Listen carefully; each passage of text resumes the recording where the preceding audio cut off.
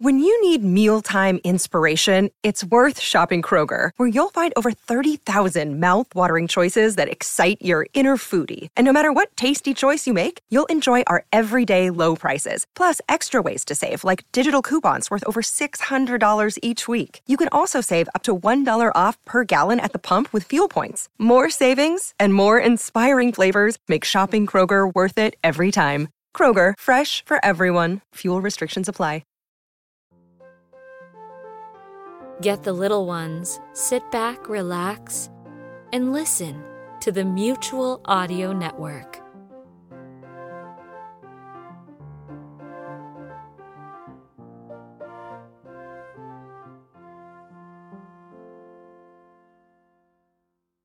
The following audio drama is rated G for general audiences.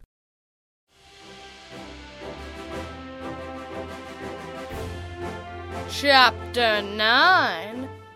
When he emerged from the service conduits, Bix treated the news about the stowaway like he treated just about everything else, like it was actually good news. You know who would ditch their unit and hide in a crawl space? He asked. A rule breaker, that's who. Seems like there are more of them out here than we thought. Echo whirred in displeasure.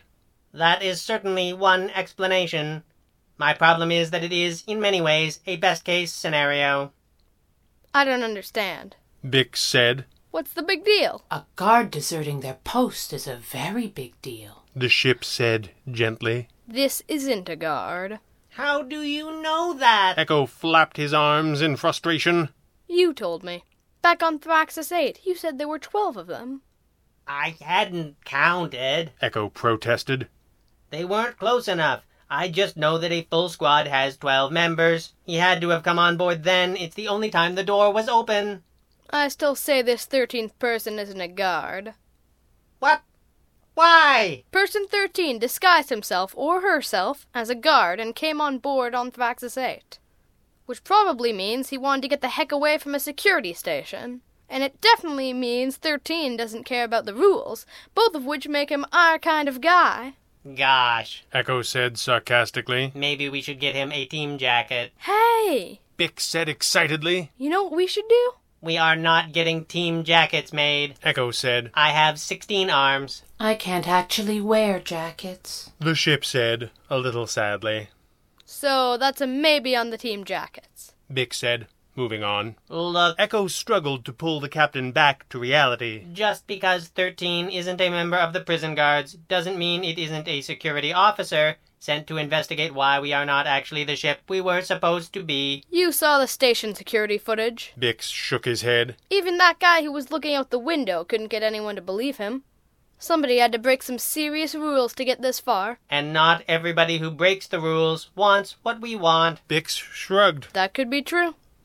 Seems to me that all we need to do is find this guy, or girl, or whatever it is, and ask them why they hitched a ride. That will be difficult. The ship said. Because we don't know where they are. Sure we do. Bix said. I know exactly where they are. We just can't get past the guards. 13 is in the same crawl space where I hid when I first came aboard. The grate is completely obvious from the cargo hold door, and kind of hidden from the rest of the room. Once you're in, it gets wider and there's some light. And a rudimentary computer station that I built. Echo said, slipping into a control station and pressing buttons furiously. I should probably shut that down. Don't. Bix said. He'll know we're onto him. Just lock it out from critical systems. Roger that. Bix snapped his fingers. We could use that terminal to send 13 a message. What do you think about that? Echo whirred slightly. He was not used to being asked for his opinion. I think it's a bad idea. Let's think of a way to get the guards off the ship first.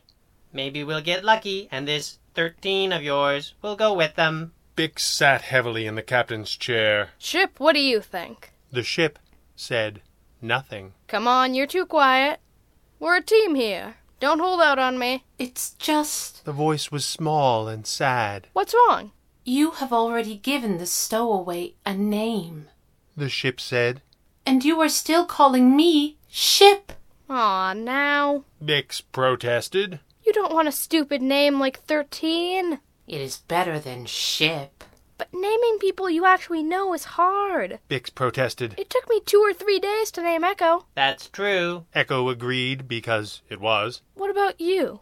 It's your name. Bix said, spreading his hands wide. It can be anything. What do you like? You called me Bird once. She said. A big, beautiful bird. I liked that. Yeah? So I thought maybe Big Bird. Bix shook his head. That's already something else. Oh. Beautiful bird seems immodest. It doesn't exactly trip off the tongue either. Bix agreed and then snapped his fingers. What about Freebird? That's an awesome name for a spaceship. Freebird was also already something else, of course. It was a song. A song with a ridiculously long guitar solo that Bix's father loved to play in the car over and over. He would sing loudly and poorly, playing air guitar on the steering wheel while Bix's mother rolled her eyes affectionately. Bix blinked his own eyes at the thought of it. He'd been so busy trying to save the Earth, but until this moment he had not missed it at all.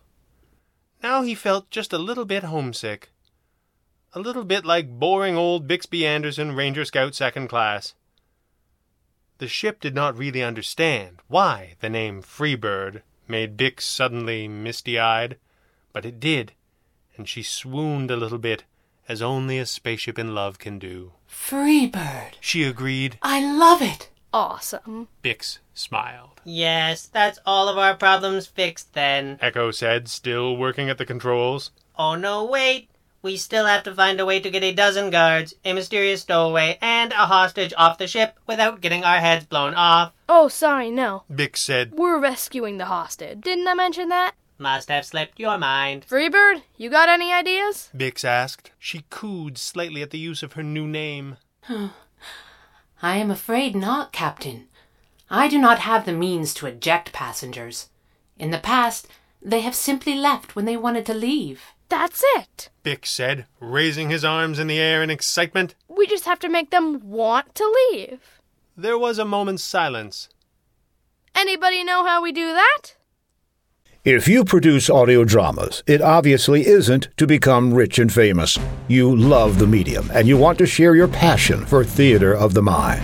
The Mutual Audio Drama Network is looking for you. Mutual presents audio dramas every day of the week, each with its own genre. Mystery, sci-fi, comedy, horror, all reaches of the imagination. It doesn't matter if you produced your shows years ago or are still cranking them out. Share them on the world's largest collection of modern audio drama and audio fiction. Give a listen at mutualaudionetwork.com. And if you'd like to be a part of the excitement, with free access to all sorts of voices, sound effects, music, and more, just drop a line to mutualaudio@gmail.com. The Mutual Audio Drama Network. Why not join us today?